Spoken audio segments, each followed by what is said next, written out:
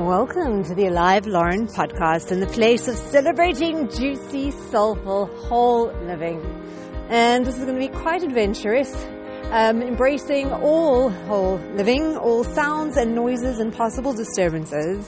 I'm going to try this. I'm walking home from Salsa and it does pass quite a noisy road. So let's see how we go. Wow. So Salsa tonight was a bit of a different class. Where normally we get like specific moves that we're learning, this was very much more feel for like partner dancing. And yeah, it just reminded me also of improv and like connecting more to intuition. And it was just interesting because ultimately when he summed up the whole class, he was saying it's really about tuning into the music and less about the actual like fancy steps, and tuning into like the music and the beat and your partner, like to try to get a sense of like where you're moving together. Yeah, so it was very interesting because it was very different, but lots and lots of fun. Yeah, sure. So I think actually they cycle through a certain set module of lessons, and I think I may have joined it somewhere in the middle. But nonetheless, a few things that were in my space recently. So I'm so grateful for people journeying with me on this like sharing of Mickey Singer's Untethered Soul. So we're on chapter 3 and we have a once a week share.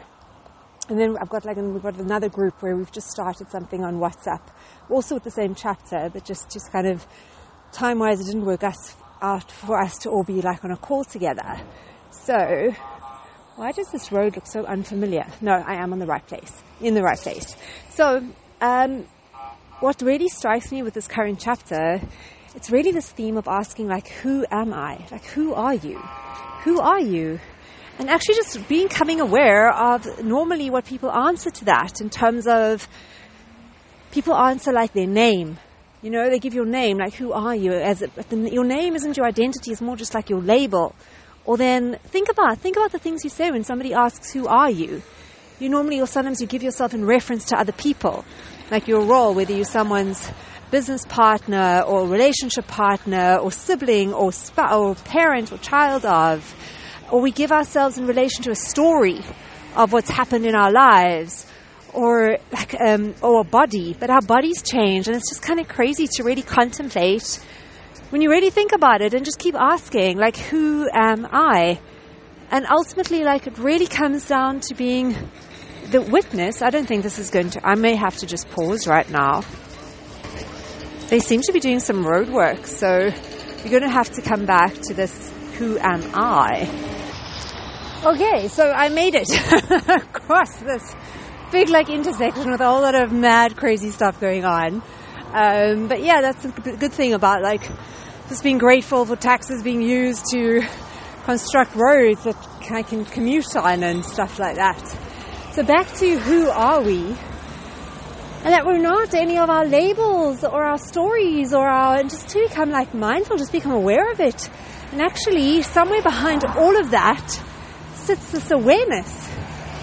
And this chapter, so cool, because Mickey like threads this idea of saying like if somebody held something outside, an outside world, a pen, a phone, and asked you like, are you that pen? Are you this phone? Like it's so obvious in the outside world, you're not something you observe. You're observing the thing, it's not you. But like equally in our inside world, like we've got emotional objects and we've got mental objects. And they're not us. And how our attention can get drawn and really just shifts and moves between all of these. It's so crazy. He gives like an example of like watching like a cute dog playing and you're so like enamored with the dog. So that's one thing on the outside. And then all of a sudden you hear like the sound of a rattlesnake behind you. Now all of a sudden like this fear welling up inside, like the outside dog. Now you've got that emotional object on the inside. Yo. So it was just to actually like watch ourselves in the day from all these things.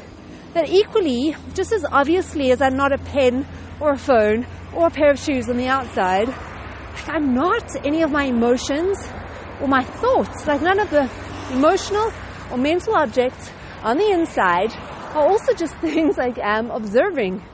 Wow. Yeah.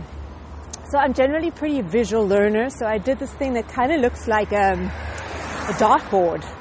And in the very center is this like just pure awareness, this isness, this like consciousness that's aware of everything. That awareness. And then from there, having these like darts, like target rings going out. So then there's 2 rings for inside. So the very inside is the awareness, the actual like who we are ultimately. And then as you go concentric out, you've got your thought objects, that first ring, and then a ring out, like the emotional objects, and then a ring out, the outside worlds and all the physical objects. And I've just found that like really amazing to be with and ponder with and to become conscious of where my mind is going, and like, is that me? Or that's just something that I get to like observe. Wow. The other day also chatted about that analogy of being like a guest at life's party. And then there was like a strong theme for me of being grateful for the opportunity to be at the party or like to be at the concert, no matter what. But there's also like, if you were invited somewhere, like really amazing and magical, there'd also be this like, if you're a guest, of wanting to be respectful and like you're so grateful that you do want to take care of the space because someone is generously sharing with you like their space. So yeah, after sharing that, it's kind of like pondering around that, and yeah, that layer came up for me that definitely I would also be like mindful to want to honor and respect the space, because if someone is sharing it with me, so kind of treading lightly, which kind of plays a little bit into a different theme of hearing this quote about like some indigenous Indian populations where the leader would like make decisions with thinking to like 7 generations into the future. Not that like, it's playing into a different area, but it's more just that sensitivity to the actions and steps or something that get taken now and the impact, not just like an instant gratification. And on that theme, I'm really grateful for things like salsa, just teaching, just being a physical experience of staying the process and investing time, effort to just become more familiar.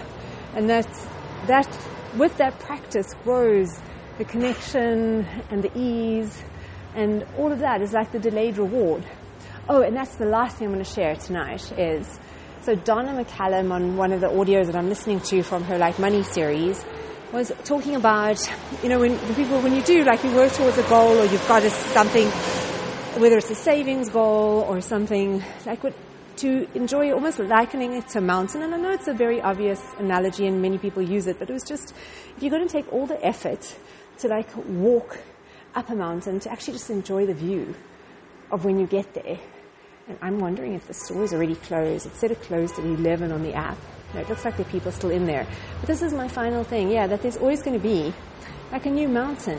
It just reminded me as well of like Tony Robbins with the ultimate 2 human needs that create a sense of satisfaction are contribution and growth. And that if somebody just like helicoptered someone up to a mountaintop, like yes, it's a great, amazing experience, but like if someone actually hiked for like a whole day to get to that top, there'd be a whole sort of different level of appreciation. So I think, things that sort of come naturally to people versus like with salsa, one of the guys was saying he'd really like to just get to this place where he's not thinking about it so much, and some people just intuitively can connect to the music, but yet like the person who has to really invest time, energy and effort to get to a place of more fluidity actually appreciates it probably on a whole different level. So, precious heart, this was quite a mixed bag, but here is to just embracing process for the joy of ultimately like the progress we make through the investment of time, energy, effort, enthusiasm, openness, like pushing and continuing through frustration and bored moments and all of that, for the reward of actually making our own personal progress, and a sensitivity for being guests at life's party, and gratitude for even the noisy, irritating stuff, and being mindful of who we are, actually like letting that percolate, or like a tea bag, like letting that soak and simmer and brew and see what comes up for you. Wishing you happy adventuring, precious soul. Mwah.